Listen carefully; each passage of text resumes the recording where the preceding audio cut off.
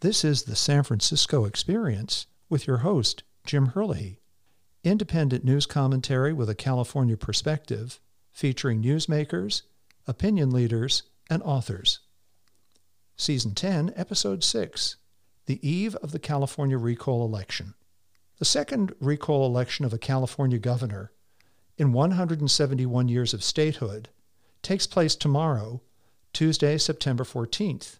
With us today, to help us understand the whys and hows of this historic vote, is Professor David McCuan, chair of the Political Science Department at Sonoma State University.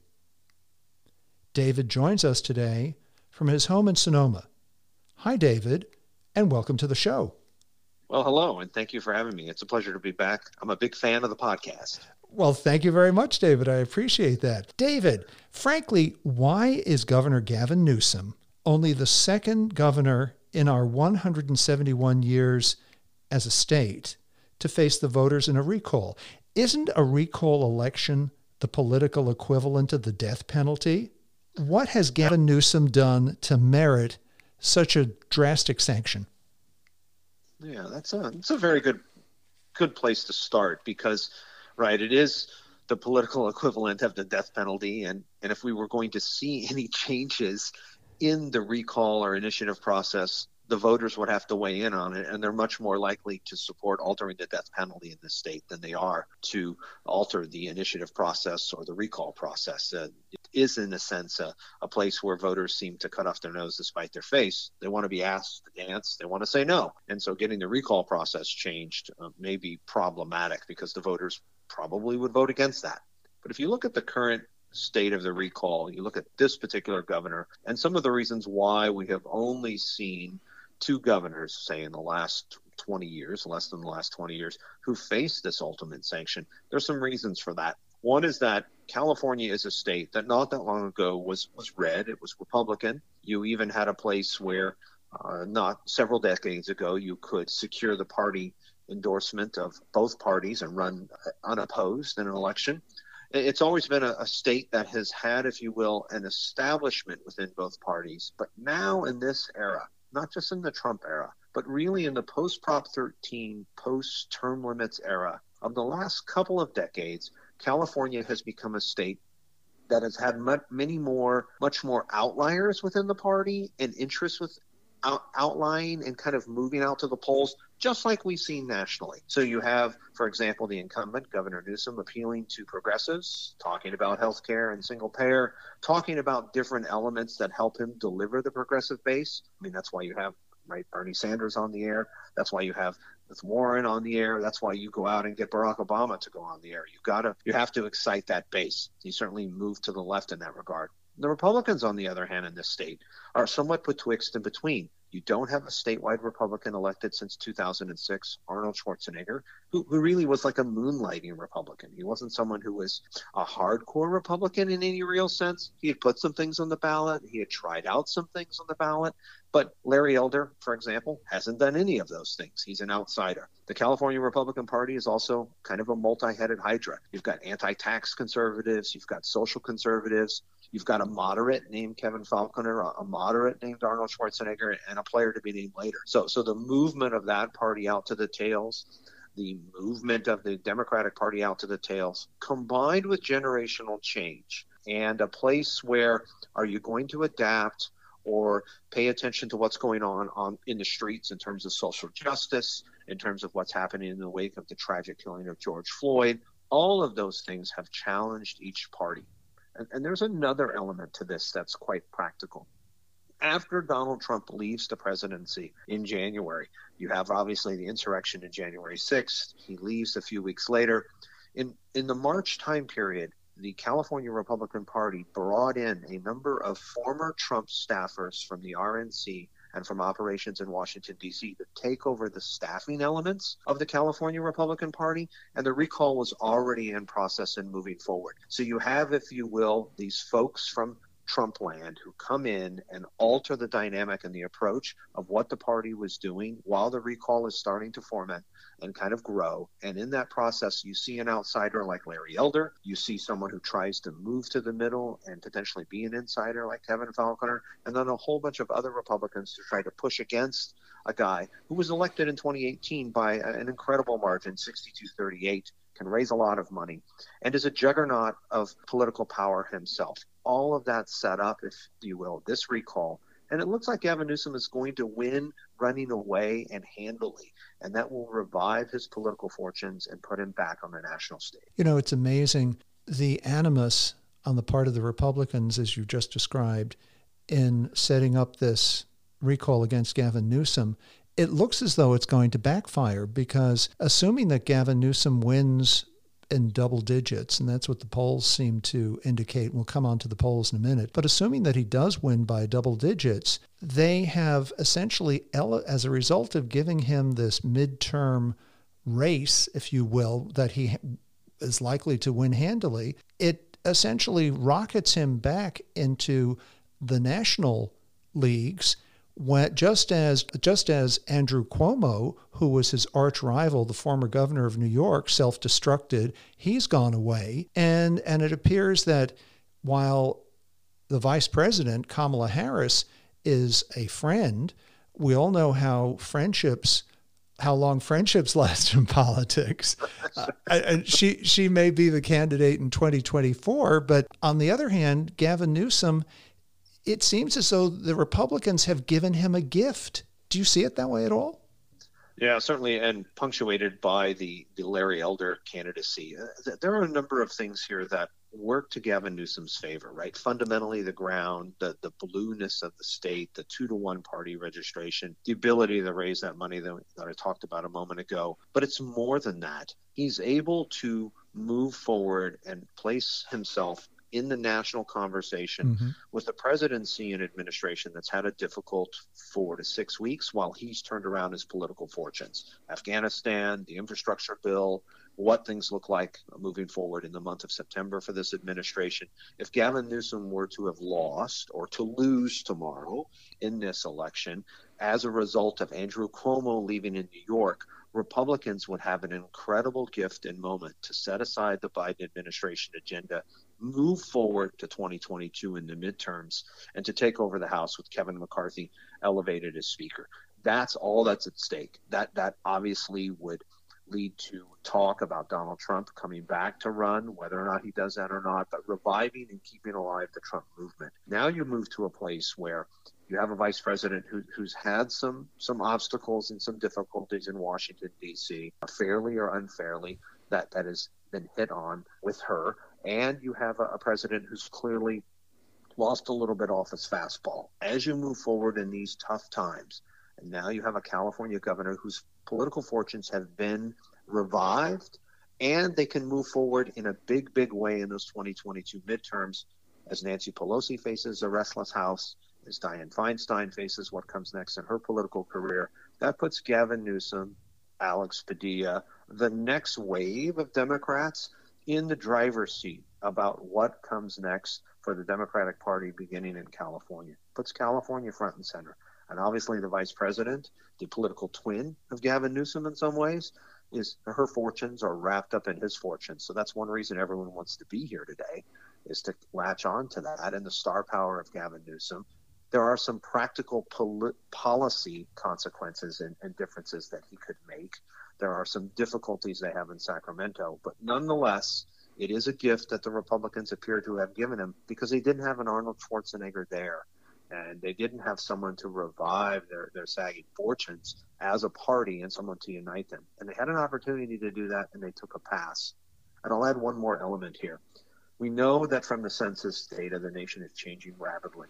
That challenges both political parties, and it especially challenges the California Republican Party here in California. You have double income, no kid Google zillionaires who live in San Francisco who don't want to pay taxes, and they don't care who you sleep with or what your lifestyle is. And in many ways, they're libertarians, but they don't move to the Republican Party because they think the Republican Party is homophobic, for example. The same thing happened to Latinos and Latinas after 187 and 209.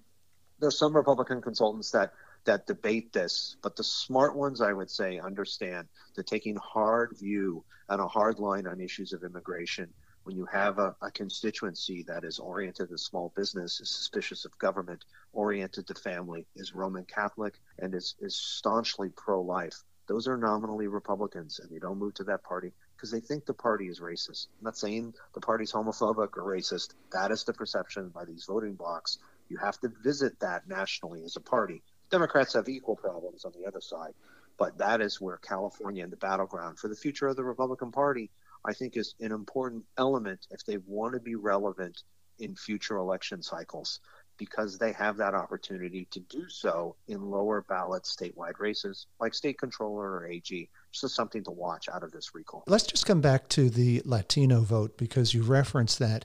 Now, the numbers that I've looked at show that the population of California is 30+% Latino. However, registered voters are lower than 30%. I think it's about 27, 28%. I saw that early on in the recall that Governor Newsom wasn't doing very well among the Latino votes. I saw one poll that showed 54% of Latinos were willing to support the recall. Has he made up with the Latino community? Have they rallied round? Are they now supporting him to stay in office?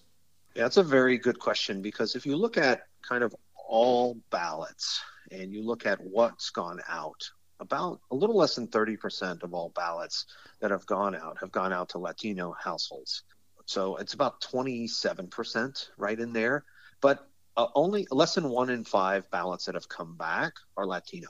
So they are lagging, if you will, or the older, whiter voter is more overrepresented in the early vote sample. So one thing to watch is what, not only what turnout looks like tomorrow in terms of Republicans seem to be holding on their ballots, buying the Trump argument that you can't trust the U.S. mail, or that the only way to deal with this, with voting, is to drop it off yourself. But we do see a lagged effect with Latinx voters, and that's an important element of how California is changing. And I'll give you a pertinent example.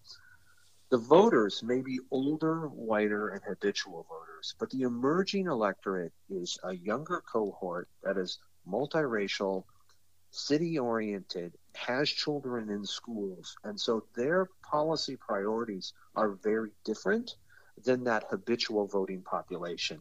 And the clashes, therefore, come at the ballot box. They come through the direct democracy process, through ballot measures, through recalls, and those clashes occur not only statewide, but they occur for the DA, and what's going to happen for the degree to which they embrace social justice and criminal justice reform or not.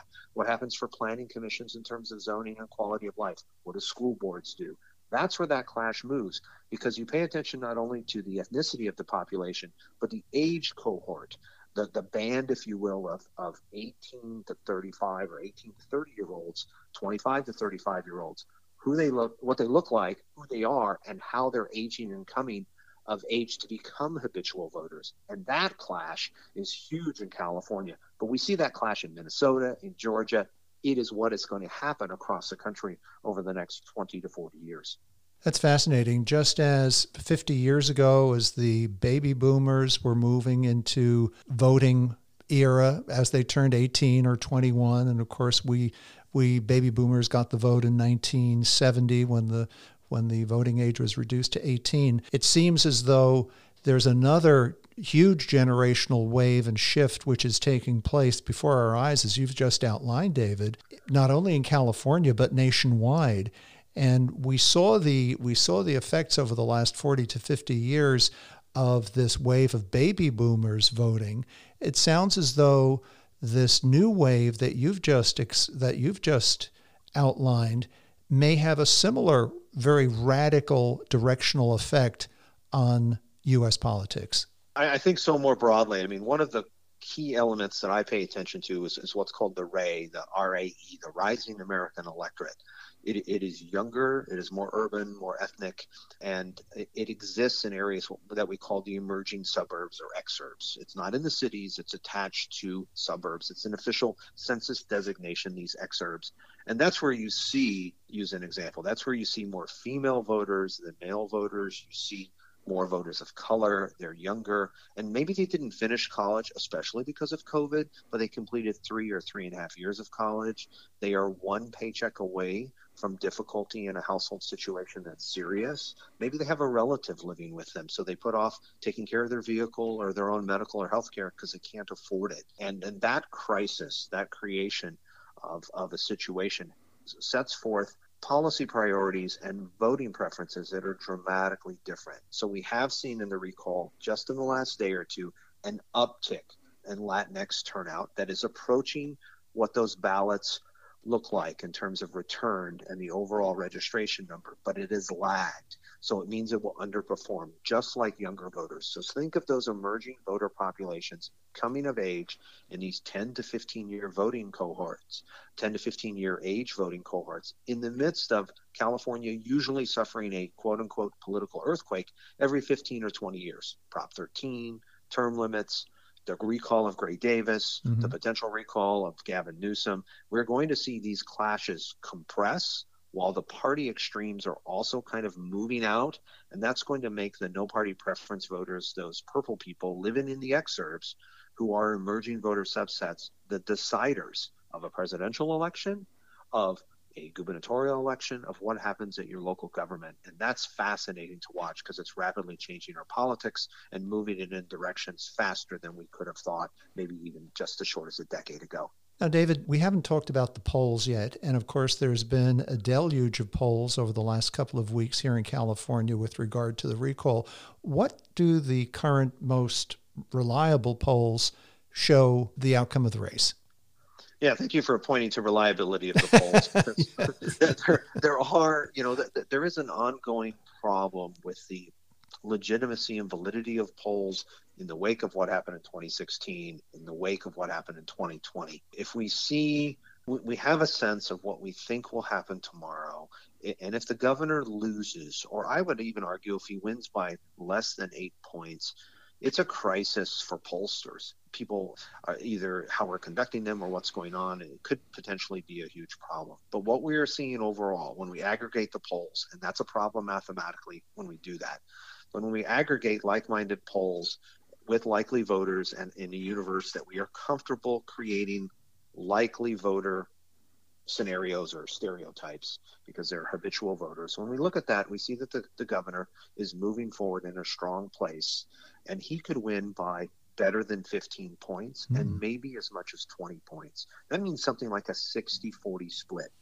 We're seeing this in the biggest polls, and the Newsom team has a projected turnout of 62% for their model. At 62%, using a confidence interval in some of the math, they win going away at 15, 16 to 18 points. That's on the no over the yes side. That is almost 20 points. And I don't know if we can curse on the podcast, but that's a shellacking. I'll just say that. Right. If they win by better than 15 points, if they win by double digits, that's a solid win, not a landslide. At above 14, at that 15 point and higher, it's a landslide. They're looking at that potentially. That's one reason we see Joe Biden here. That's why we saw the vice president here and see Barack Obama on the air, because they believe they have the wind at their backs and can push forward. There was a poll that showed about 4 to 5 weeks ago that showed the race basically a dead heat. Right. This is the Survey USA poll. It's a hugely problematic poll for a number of reasons. It skews the Nate Silver 538 numbers and the output. It's very problematic when you put that poll in there, because Gavin Newsom has always been in a pretty strong place, and voters didn't turn their attention until late. But there was no one thing that we could say that could upset this race, and that would be events. So you're talking about things like if the Caldor fire had burned into and down and across South Lake Tahoe. If South Lake Tahoe were burning, this would be a different conversation and a different race. It is the power of events like that that can upset the best laid plans. There's another element to this too, and that is that the Newsom team is disciplined and strong. They're campaign experts led by Ace Smith Jr., whose dad, of course, was, I believe, city attorney in San Francisco, Ace Smith. But Ace Smith Jr. is the best get-out-the-vote person in the universe, in the world. And Ace, along with Sean Clegg and a few others, put together an amazing team that uses those media images and those hits about Larry Elder and can identify with particular voter segments and get them out. So they are setting forth a very strong operation that has, I would argue, risen to the challenge of the last couple of weeks when the race seemed out of reach. So pay attention to whether it's a double-digit lead on the no over the yes, and whether that double-digit lead reaches above 14, 15 points. Because if it does, that's a statement that he's back, revived, and has a national political picture or trajectory, and especially as he moves closer to 20 points, that's certainly the case.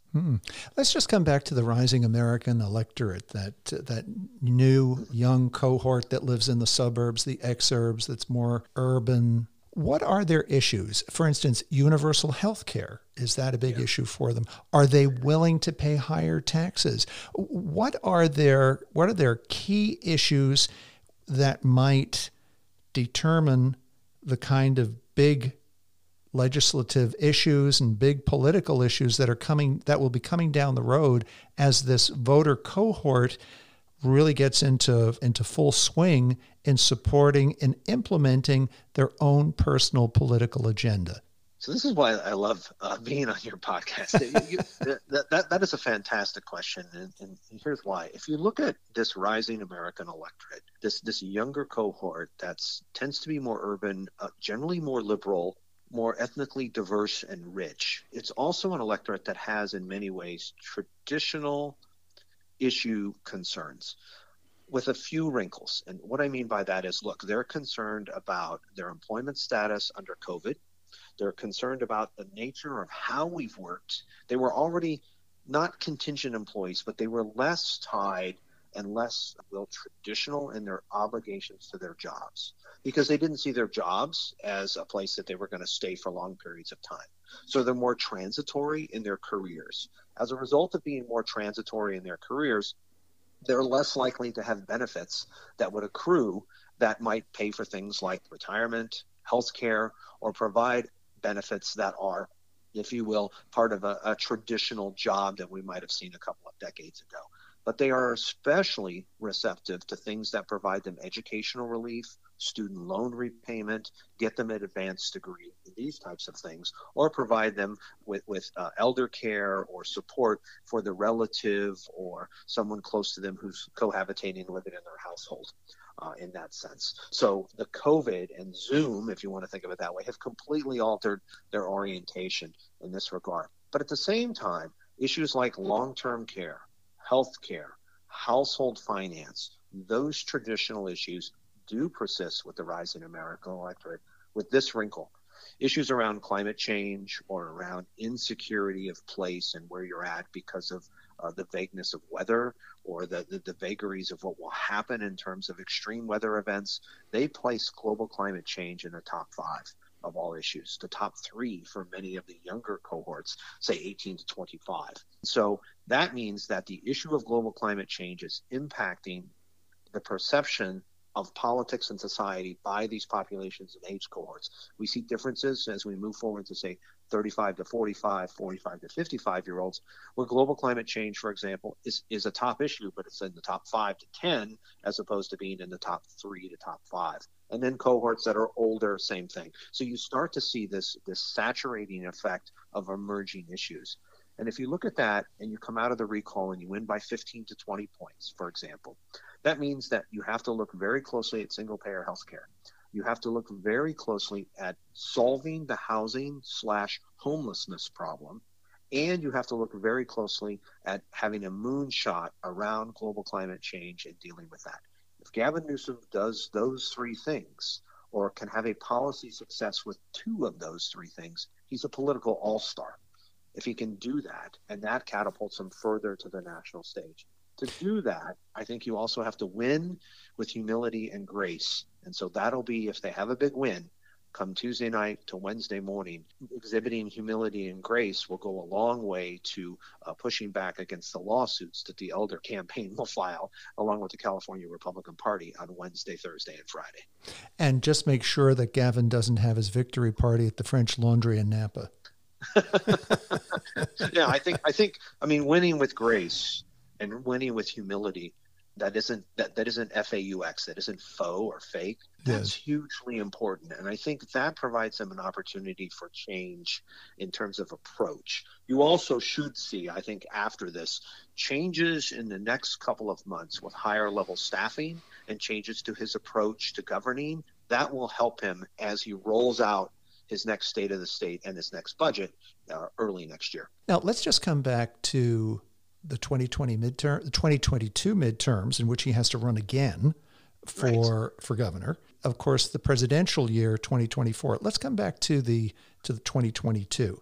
The Democrats are hanging on by their fingernails onto about 7 or 8 formerly Republican House seats in Southern California, which the Republicans are just frothing at the mouth to sink their teeth into, and they've got a pretty good chance of winning them. But if Gavin Newsom walks away with this victory tomorrow, will that victory jeopardize the Republican red wave in terms of gaining those 7 or 8 seats in Southern California congressional seats, which would then probably catapult the Republicans into winning Congress? Yeah, so let's do kind of some armchair analysis for your listeners here for how to kind of game this. When the president's popularity is less than 50%, according to Gallup, the summer of the midterm year, so July of 2022, if Biden's approval is less than 50%, average midterm loss is 35 seats. Democrats have a 3-seat majority, the closest majority they've had since 1893. If the president's popularity is below 50%, the likelihood of a Kevin McCarthy speakership is high. The road to that won't be through California. The map to that will be all across the country. I see. And California delivered the House to Nancy Pelosi in 2018. Those emerging voter subsets, the RAE, participated at a huge rate in 2018.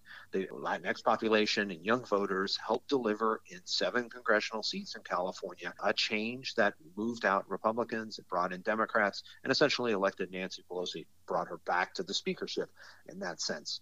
But if the president's popularity is less than 50%, the likelihood of California being that place is actually going to be pretty low, because it'll be fought in places like Ohio, Missouri, places like Wisconsin, Florida, Texas, all kinds of places. The battleground will be all over the country. But nonetheless, Gavin Newsom will play an important role. And this is where I think it challenges them where their political approach may have to join with their policy approach, because counties that touch water, counties that are not just across from San Francisco, but more inland and in the foothills, those purple counties, not the red counties of California, but the purple counties of California have suffered. These are disaffected Democrats who voted for Newsom in 2018, but signed a recall petition and then looked at their alternatives on the ballot and probably sit the election out or even cast a no. Again, being asked to dance, but don't want to necessarily dance with potential partners there. And as a result, that means you have to do things as a governor that appeal to the purple people and appeal to counties that aren't always on your side, but have concerns about COVID and children and need to be engaged in a different way. So what you do on education, on healthcare, on the reemergence for us post-COVID in terms of a broader network of Californians, that will be the test of a successful reelection and governorship. Because I think they're able to thwart this by the nature of the candidates they have against them and the ability of Newsom to turn up this fantastic team that he has.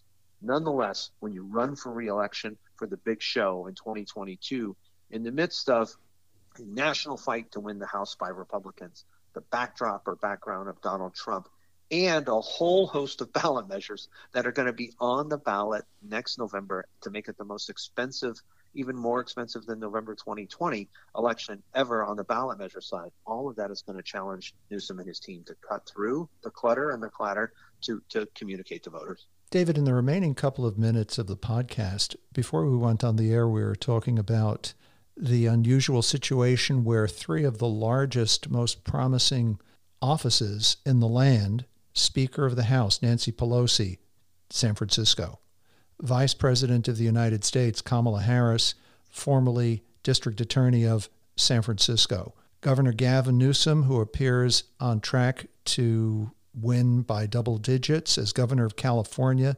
thereby placing him in very serious contention for the presidency in 2024.